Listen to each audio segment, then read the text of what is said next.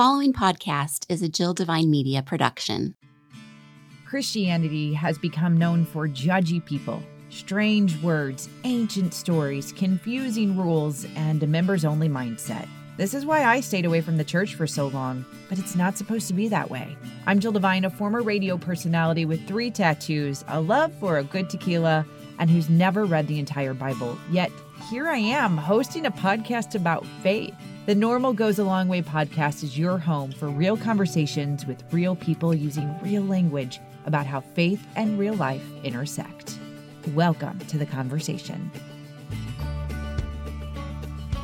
Secrets and sisterhood.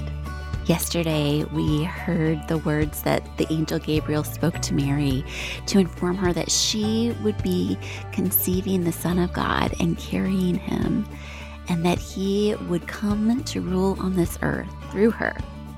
Well, also in that message that Gabriel gave to Mary, he said this. He said, even Elizabeth, your relative, is going to have a child in her old age, and she who had said to be barren is in her 6th month, for nothing is impossible with God.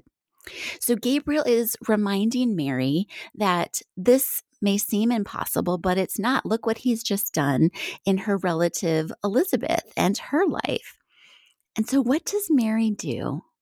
Luke says, at that time, Mary got ready and hurried to a town in the hill country of Judea, where she entered Zechariah's home and greeted Elizabeth. When Elizabeth heard Mary's greeting, the baby leaped in her womb, and Elizabeth was filled with the Holy Spirit. In a loud voice, she exclaimed, "Blessed are you among women, and blessed is the child you will bear.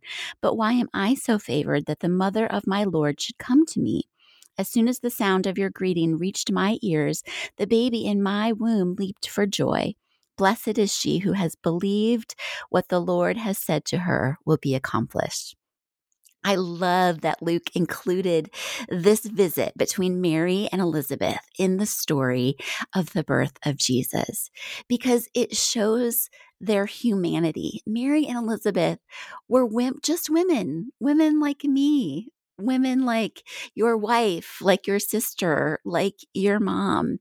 And yet they had been given these extraordinary gifts, and they wanted to share those gifts with someone. Elizabeth had kept her pregnancy a secret. Mary was probably still overwhelmed and overcome by this news that she was now expecting a child, even though she was a virgin, and then this baby boy would be God's son. And so what does she do?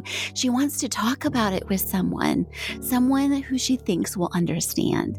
And because Gabriel had told her that Elizabeth was experiencing this miracle in her own life, Mary feels comfortable, I would imagine, to go visit her and have someone to share with, to have someone to be real with, to have someone to say, can you believe this is happening?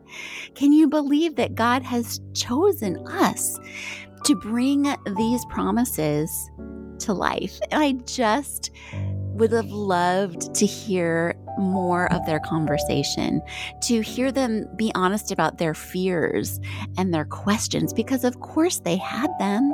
Remember what we're studying as we journey through this season of Christmas. We're looking at the wonder, the awe, and the questions. So put yourself in Mary and Elizabeth's shoes. What do you think that conversation would have looked like? What do you think they shared with each other? What do you think God wants to do in your life? And who do you have that you can share his goodness with? This visit between Mary and Elizabeth is a picture of sisterhood, of brotherhood, of the special relationship we can have with people who also are believers in God and who have Jesus in their hearts and in their souls. It's a special kind of relationship that requires trust and requires that we can be honest and vulnerable with each other about our fears, about our joys, about our pain, and about all of the things that God is up to in our lives. And Mary and Elizabeth just paint this beautiful picture for me.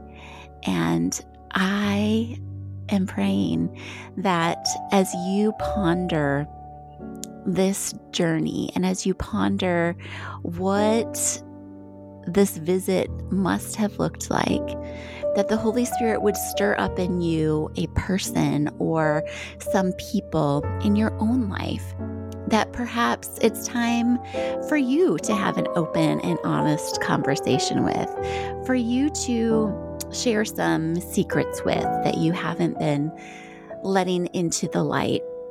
Because God's people are all about community, and He wants His love to be shown through you and through your relationships with others.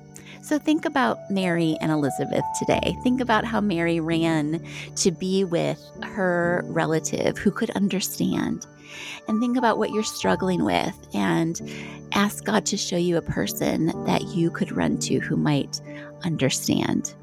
Be still.